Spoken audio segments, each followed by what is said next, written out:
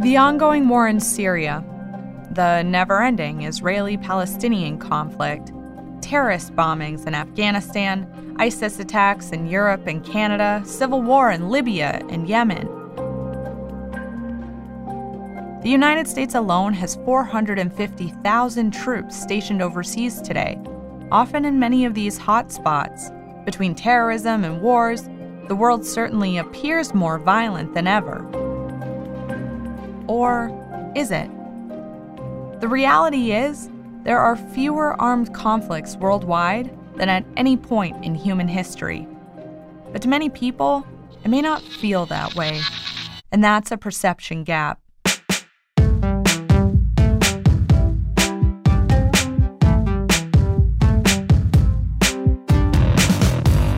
I'm Samantha Lane Purfoss, and this is Perception Gaps by the Christian Science Monitor.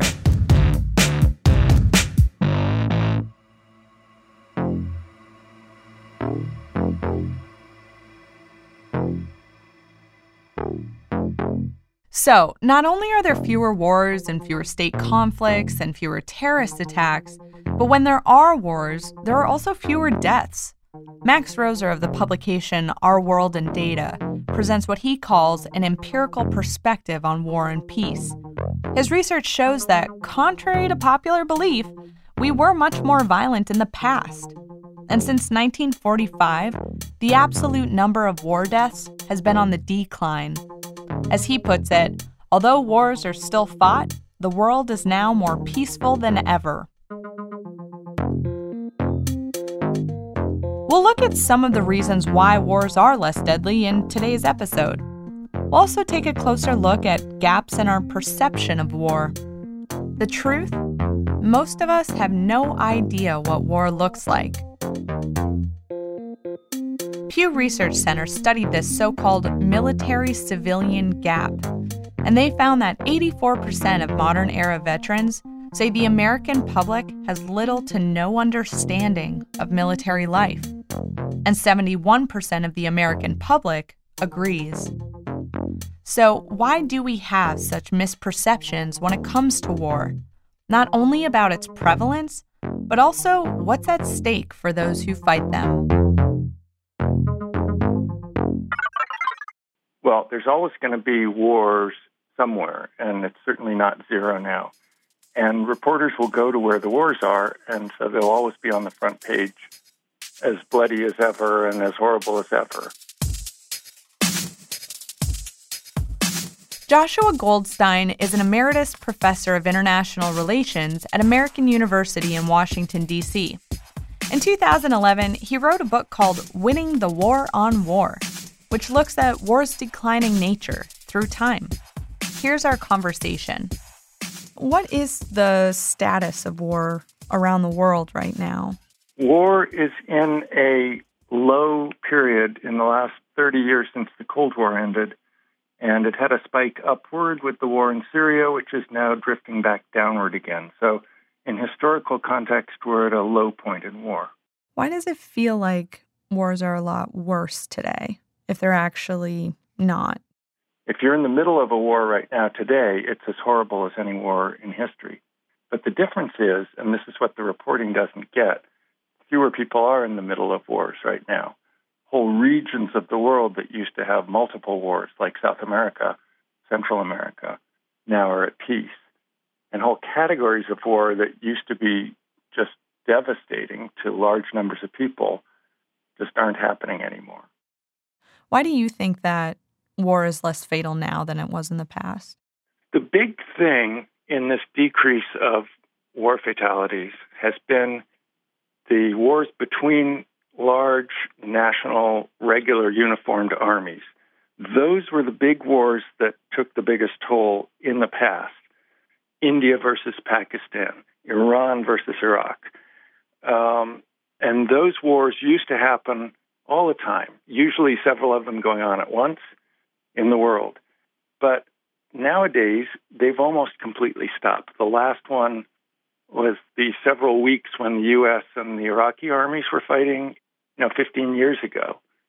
And so eliminating that whole category, national army, one on the other, each one armed with tanks, airplanes, missiles, submarines, and all that stuff, they're not fighting each other anymore. So the character of war is changing, and it's getting smaller scale in that way. And that's the biggest factor going on.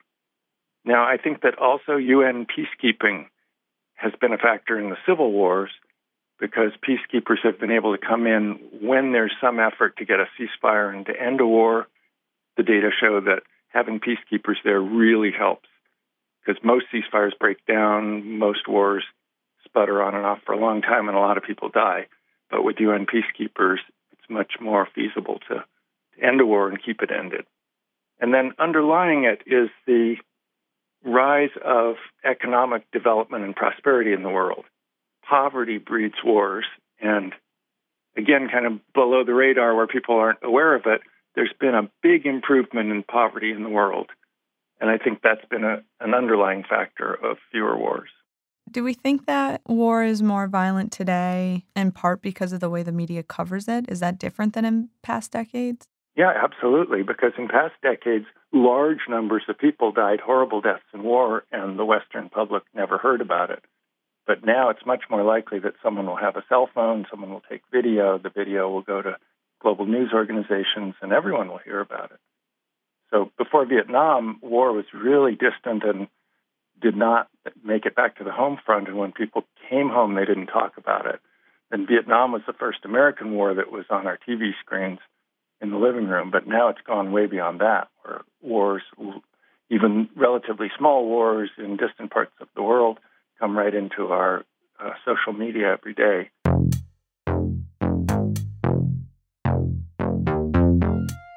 Joshua and I talked for a while about how wars are covered nowadays. I brought up the wars in Iraq and Afghanistan and how they are the longest and most expensive wars in U.S. history. One of the latest calculations shows that so far, we've spent $5.6 trillion on Iraq, Afghanistan, and Syria. So if we're spending this much money and the wars last so much longer, it's no wonder it feels like war fatalities and violence have also increased.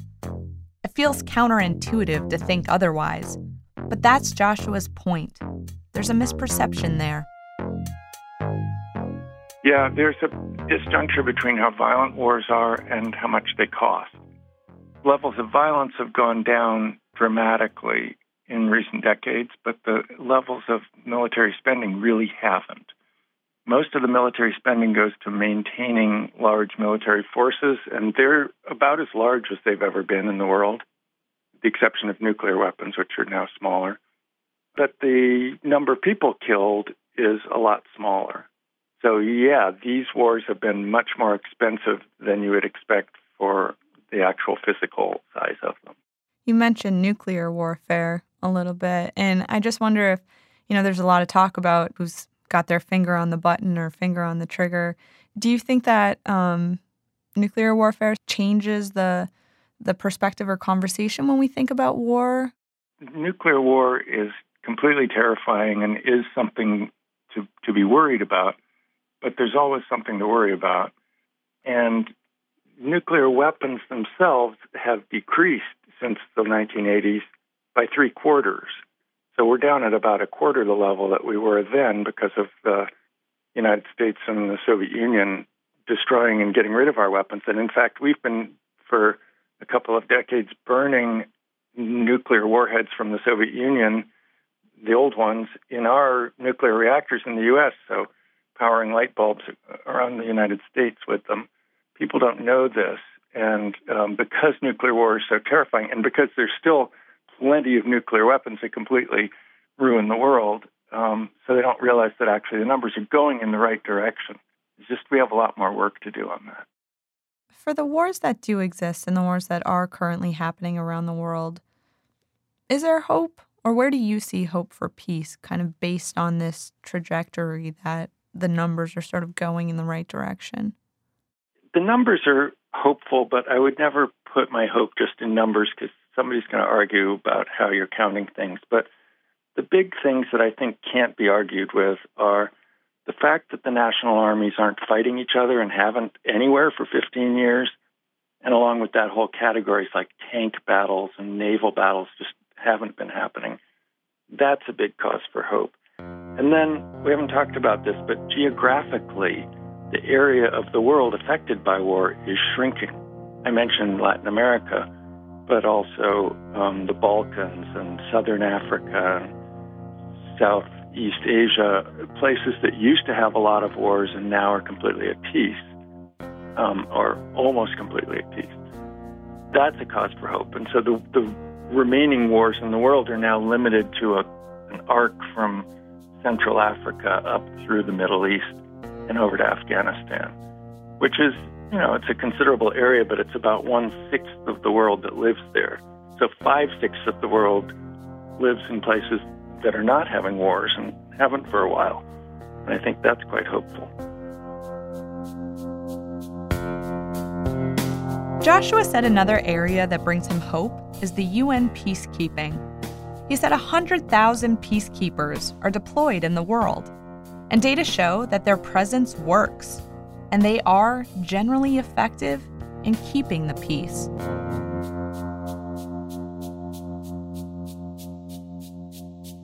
Now, I'm going to let our next guest introduce himself because it's a mouthful and I simply couldn't do him justice. I'm Adrian Lewis. I'm a professor at the University of Kansas. I'm also a retired soldier. I spent 20 years in the United States Army. I served as an enlisted man, a sergeant, then an officer. I served with the 9th Infantry Division. My primary MOS was infantry.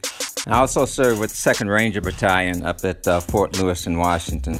So Adrian is a retired soldier, and now he studies war as an academic. I asked, how has he seen war change through the years, and what has made it less violent? In World War II, 70 million people were killed. At the end of the war, we developed nuclear capabilities, which we used on Hiroshima and Nagasaki. And then what we do is enter the nuclear age.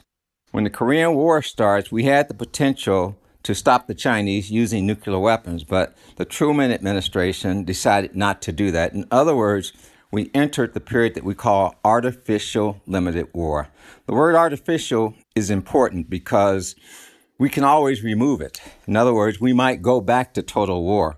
We live in an era where the nuclear potential still exists, right? But we put artificial restraints on the conduct of war. So when you take a look at the Korean War, what we did was we put artificial restraints on it. It wasn't just us. Stalin, Mao Zedong also put restraints on the conduct of the war. Right? Everybody had fresh in mind the 70 million people, particularly the Russians who lost 30 million people. Everybody had that fresh in mind. So we were trying to step back from the brink, and we fought limited wars in Korea. We fought another limited war in Vietnam. Both of those at various times had the potential to escalate. So we've been in this era that we call artificial limited war, and we are still in it today because these nuclear arsenals still exist. So it almost sounds like because we all know that we have the technological capability, it's actually keeping us in check because we don't want to repeat sort of that massive carnage that's happened in the past. That's right. I think that's accurate. We have the capability to destroy a city the size of Chicago. So with such capabilities, we need to be very careful. The big danger out there is smaller nations or terrorist groups getting nuclear weapons. We try very hard to not have the proliferation of these weapons around the planet because the more people that have them, the greater their chance that something will happen and they will be used again.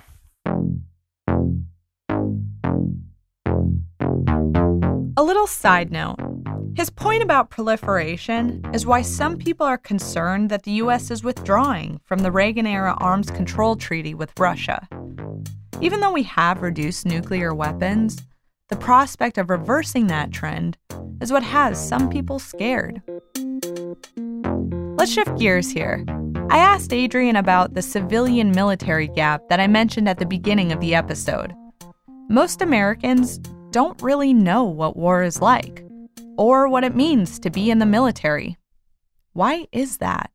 We know why that is, and the armed forces are concerned about this issue. Only 1% of the American people serve in the armed forces of the United States. 1%. When you think about that, the vast majority of Americans have no association with the armed forces, none whatsoever. And then when you add to that in the Pentagon, they talk about a family-owned and operated business. 60% of the people in the U.S. Army and the other services are the sons and daughters of other servicemen. All right, so when you actually take a look at it, then the vast majority of Americans have no idea what their armed forces do. They never see them. They don't interact with them. So yeah, they are a separate culture. They are physically separated, and the American people pay for it, but they have very little idea what their money's going for. What are some of the biggest things that you think civilians misunderstand or are just simply unaware of when it comes to war or being in the armed forces? I would say the biggest thing is they don't understand what we do around the world. Right? We provide security on the planet, right? From one end of it to the other end of these things. At the end of World War II, we created these mutual security agreements such as NATO, and we're the largest player in those agreements. So we provide security around the planet, which is a good thing for humanity on planet Earth. Some of the things people worry about is dismantling the security systems that the United States put in place at the end of World War II. They have worked. You can't find 50 years of peace in Europe before the period of that we created NATO. So these systems have worked. We want to make them stronger. We don't want to weaken them. So we often hear a lot, people saying, I support the armed forces, I support the military. What does that actually mean, and how can we do that in sort of a practical way?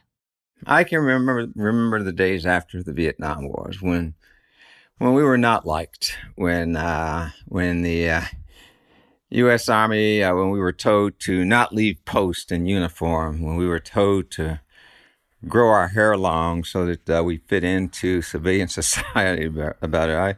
I can remember a very different time, and that didn't turn around until the Reagan administration. It didn't really turn around to after Operation Desert Storm in Iraq, and then we had the parade welcoming the soldiers home from Iraq. And then they had a parade to welcome the Vietnam veterans home who had never been welcomed home. So from my perspective, watching this transition from being greatly disliked and disrespected after the Vietnam period to where we are right now, that's a huge change. It's an important change. And so I like hearing that. I'm never going to argue with hearing people say, gee, I support the armed forces of the United States. People don't realize all the things that we do in various parts of the world. Small forces doing little things in some place like Africa can make a big difference. Let me give you an example. If I give some people in smaller countries in Africa, let's say, if I give them weapons, then they tend to want to prey upon the people. Right? They now have the means to do that. But if the United States spends a few bucks, if they give them weapons, then put them in a uniform, then give them a barracks, and then give them some training, and talk to them and teach them about professionalism, then they can learn that their job is to protect the people, not to prey upon the people. Then they can become a national asset as opposed to a national problem. It's a small investment for the United States, and it can make a huge, huge difference in various parts of the world.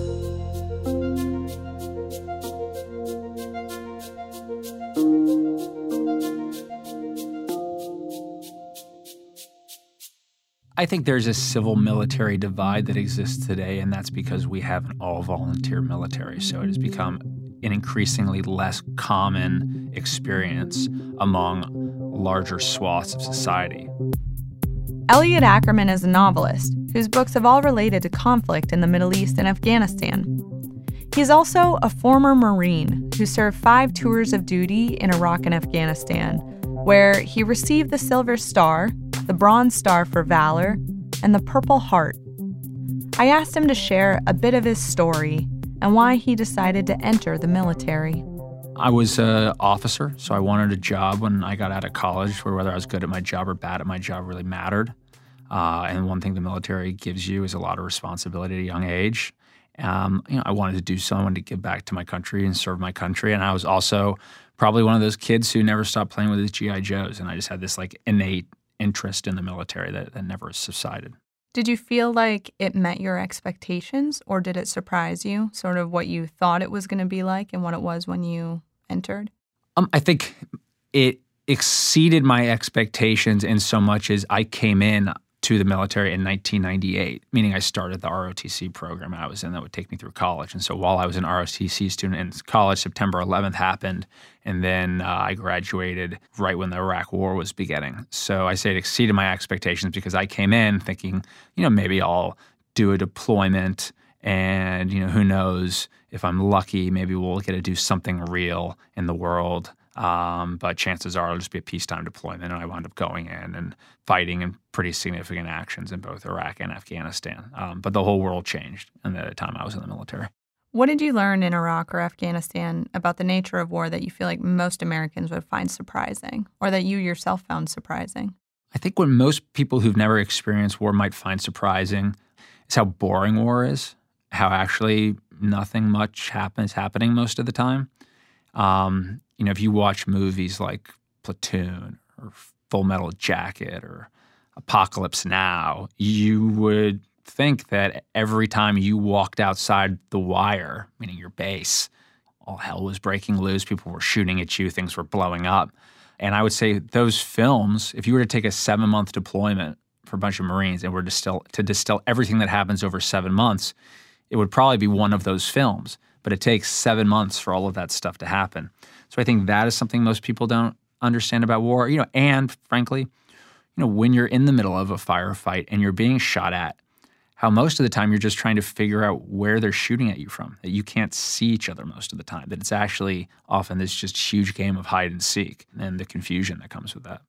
But I would say, most of the time being at war is you're sitting around, you're going about your business, you're doing your job, and then, an IED blows up and you're in an ambush and it's, an hour or two that's very intense and someone's been hurt and you have to deal with that and you have to deal with what's going on and, and getting to safety and dealing with the threat you're experiencing.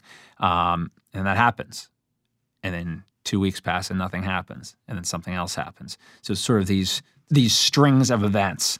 And then you can also have experiences. I fought in the 2004 Fallujah battle, and that was a very high intensity experience and different than I think what many people experience in these wars. And that it was a set piece battle, and there have been very few of those.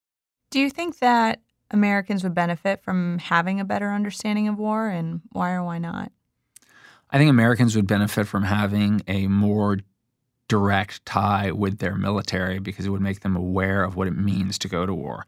And I think the more and more our military becomes a separate caste, a separate warrior caste in U.S. society, it means that most Americans don't understand the significance of what it means to decide whether or not to remain at peace or to go to war, or what it means when we send our troops overseas. And I think it also accentuates the gap that exists in terms of how Americans perceive themselves and how Americans are perceived abroad, because so often we don't really understand what's being done in our names abroad. And what do you think could sort of help bridge that gap?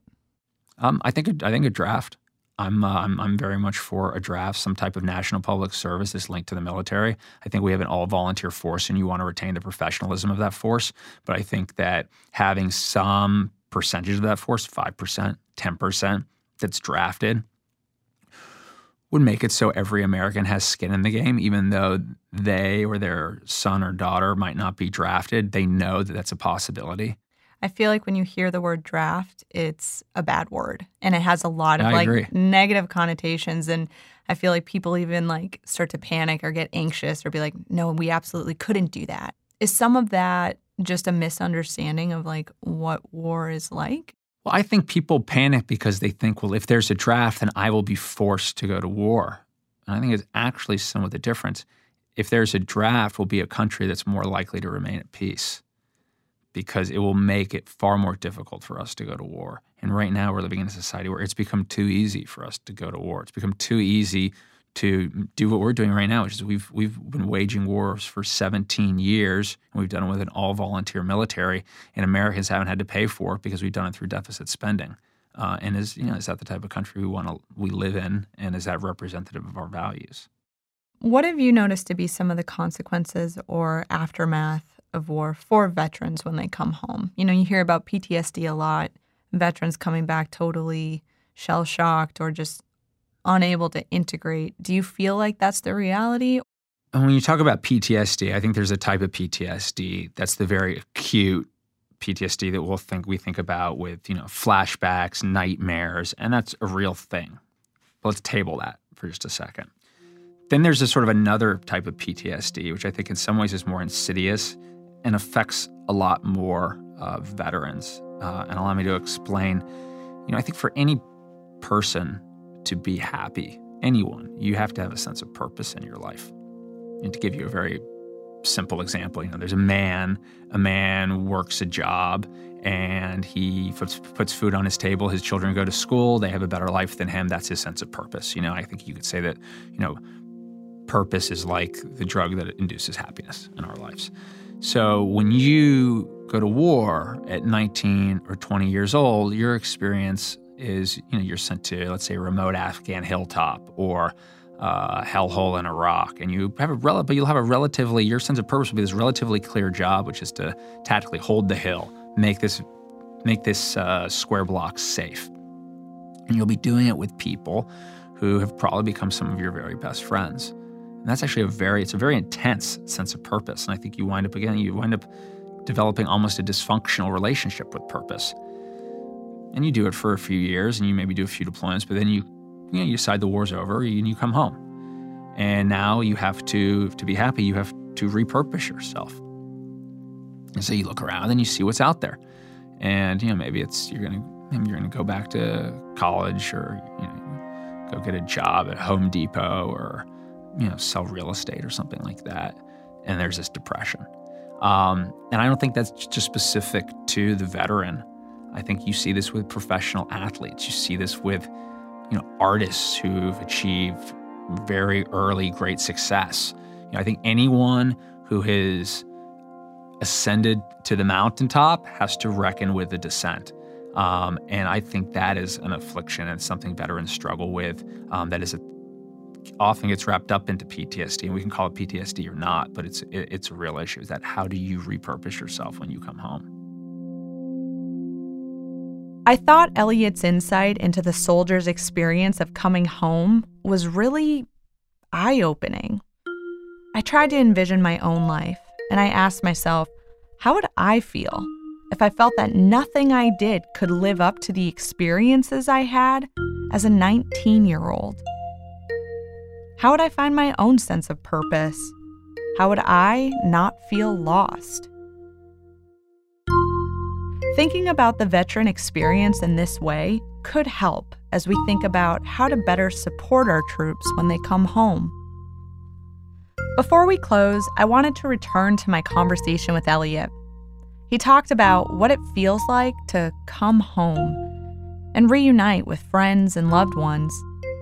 Those interactions are key, and it's important for us to think about how we interact with our veterans when they come home. I've had a lot of people say to me, I can never imagine what it was like over there. I can never imagine. You've been in combat. I can't imagine what that would be like. And when people usually say that to me, I think they're trying to be nice and they're trying to be deferential. But it's a very disempowering thing to hear. And I say it's disempowering because I remember who I was before I went to the war. And if I've had some experience that someone at home can never imagine, it means not only have I been changed, but I've been changed in a way that's inaccessible to the people who knew me before. So there's a part of me that's inaccessible. And if that change has taken place, in some respects, it means I never get to go back to being the person I was before. It means I never get to come home. And, and I tell people too, and I believe this, is like, you can imagine it. Sure you can. Like, have you ever lost someone that you loved? Have you ever had something violent happen? You've ever been in a car accident? Been really scared? You can imagine it. And if you can imagine, you make those efforts to imagine and realize that my experience is probably not that different than your experience. The specifics might be different because it's war, but the loss and the feelings of, fear and what you have to overcome are not that different. Then I actually get to come home in a way that I won't if I'm just cut off and people don't engage with that experience. So I think it's really important for all of us to engage.